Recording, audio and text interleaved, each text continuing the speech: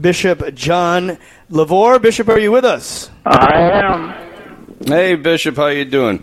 How are you?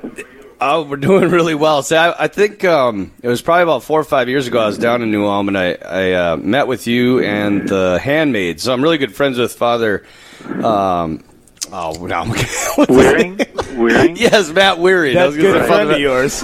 Yeah. Other vocation director down there. So right. Anyway, it was great to be with you guys. Yeah, it's always great. The handmaids have a number of priests that come through, and so I'm able to meet them, and it's great support for them. Yeah, and even we have on the air with us Ben Wanner. He's one of our seminarians, and his sister is Allison Wanner, also known as Sister Therese Marie. Oh, sure. She's one of the handmaids. So he's with us right now too on the air. Well, great. Yeah, Sister Therese is great. Lots of enthusiasm. Absolutely. Well, yeah. Bishop, we wanted to talk to you a little bit about the Assumption of the Blessed Virgin Mary this morning. So I'm wondering if maybe you can just kind of start out with a real general understanding of the Assumption. Yeah, the Assumption was, it's been part of the Church's theology history for ever since the beginning of the Church. And in 1950, Pius XII issued an encyclical defining the Assumption of Mary into heaven, that she was taken body and soul at the end of her life here on earth into heaven. And so that's where she is now, glorified and beautiful, and waiting for us to join her. So I remember I was I wasn't quite in grade school yet, but my mother told me about the encyclical and what it meant and so forth. So to be alive, at that point in 1950 was quite a privilege. Bishop, do you know why Pius XII released that? I mean, it's always basically been in the background understanding of the Church for 2 millennia. Was there a particular need to clarify that at that point in Church history? I think so. Those are, when a encyclical is issued like this, defining a dogma, I think, Pius heard from the bishops throughout the world that this would be something that would be helpful for people's faith, and it was a positive thing. A lot of times we hear about the Church saying no to this or no to that, or this is wrong and so forth, but this was a positive thing, and Pius heard, he solicited feedback from the bishops of the world, and they said, yeah, our lay people are very much wanting this, and so then that was an incentive for him, really kind of a go ahead, this is going to be good for the Church. So anyway, yeah, that was part of our faith, that Mary had been assumed into heaven. So Pius had put a stamp of approval, so to speak, on it. So, nice. Yep. Say, Bishop, this is Father Jordan Dosh. I have a question or a clarification for you. So you said this came in 1950, barely 60, 70 years ago. And right. The Church takes a lot of pride in being, 2,000 years old, that our doctrine hasn't changed. But how can we say that our doctrine and our beliefs haven't changed when we just received this teaching? Right. Yeah. It had been part of, the Church's teaching and history since the beginning, and so it was part of the deposit of faith. And sometimes, when there's a need, in order to make sure people understand what happened to the Blessed Mother, that there's a need to do this, to issue this encyclical, and to let people know, yes, this has been present in the church from the beginning, and now we're saying in a definitive way that this has happened, so that you can put your faith in it, you can believe in it. So evidently there was, this need, and Pius XII fulfilled that by, it's more of a declaration rather than changing anything. It's saying this is the way it was from the beginning, and now we're letting you know for sure. It really, I think, lays a heavy emphasis on, that particular teaching about Our Lady, bringing her more front and center. It's almost as if God at that particular point in time decided, even though we've had this teaching from the very beginning, we now need to, get it into the doctrine, put it front and center stage for the Catholic faithful to maybe enter into a deeper relationship. No, that's true, and it not only tells us, the assumption not only tells us something about Mary, but about ourselves, because that's where we hope to be one day. When Jesus comes for the second time, he'll raise our mortal bodies and make them like his own, glorified, beautiful, and unite them with our souls, and that's where we're meant to be as well, as where Mary is now in heaven and glorified and enjoying eternal life with our Lord. So it tells us something about Mary, but also about ourselves, and I think that's an important point for people to realize. Yeah, I agree. I've always found it a little bit odd to me when people don't want to glorify the Blessed Virgin Mary. Number one, obviously, she is the Queen of Heaven. Number two, she is the Mother of our Lord. But, don't we want everybody to be there? So if even one more of us is already glorified in heaven, great. That's a great sign to the rest of us that that's, in fact, where we're going. We were just speaking on our last segment a little bit about the fact that this glorified body is sort of the goal of the whole faith. Wouldn't you agree, Bishop?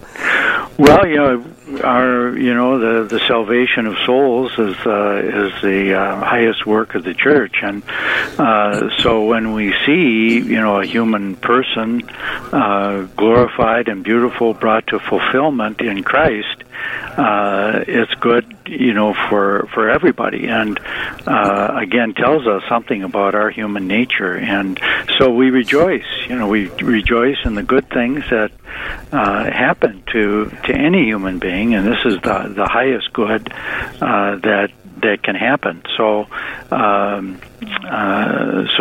she's waiting for us. She's up there and hasn't forgotten about us. Sometimes people think, well, Mary was assumed in heaven, so she forgot about us. Well, no, that's not the case. As we know, she's intimately concerned with us and wants us to join her in the beauty of heaven. Well, maybe even along those lines, Bishop, you could talk a little bit about your own, devotion to Our Lady and how that, played out maybe in your priesthood, in your episcopacy, all types of places. Right. I've always had, devotion to our Blessed Mother. It comes from my mom and dad. They both did, and my parents taught us how to pray the Rosary, and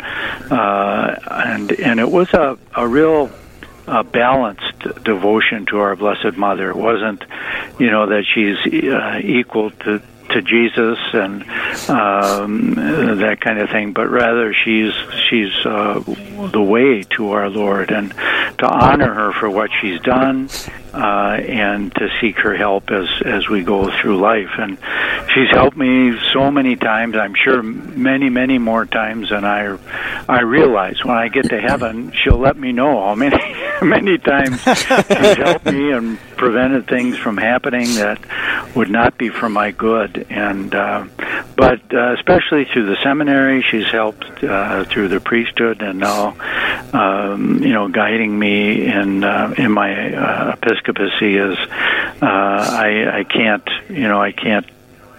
imagine what life would be without her and the protection that she gives. And as you know, our diocese has gone through some difficulties. We had to file bankruptcy, and our Blessed Mother has helped the victims, the survivors, help the diocese, and so again, I'm just so grateful to her for her protection and help.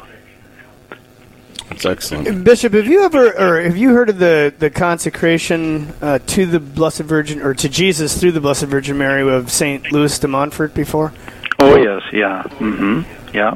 So have you done that in your life?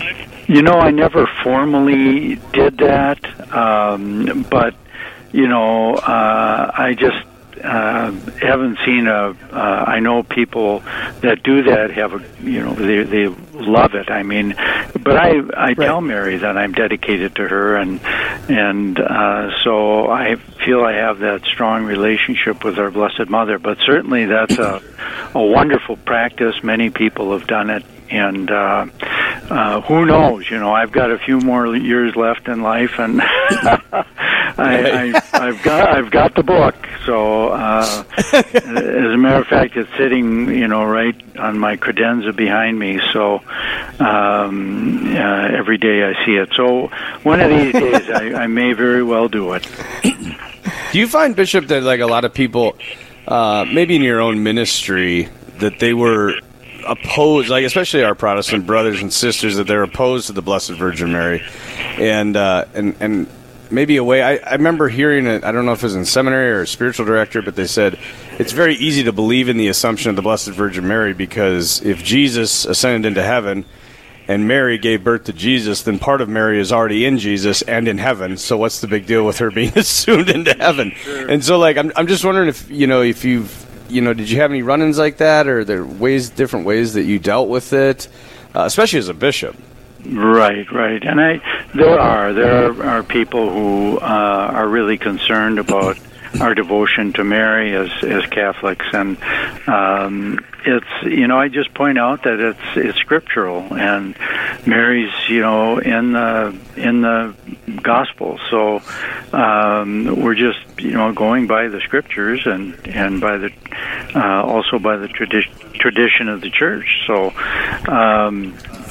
Mary has always been there. You read from the fathers of the church, way back at the beginning, the devotion that they had to our Blessed Mother. So it's something that's been with the church from biblical times all the way up to today. So I just encourage people to take a second look and read the scriptures about Mary and what she's done, and to point out we don't worship Mary, we only worship God. But that we venerate Mary because of the role that she's played, just as we honor anyone in our own day who lives a Christian life. We say, well, that's great. Yeah. Bishop, in these last couple of minutes, the Assumption is coming up this Thursday, and obviously it's a holy day of obligation. Could you just maybe give a reminder for the listeners to make it a priority to get to Mass?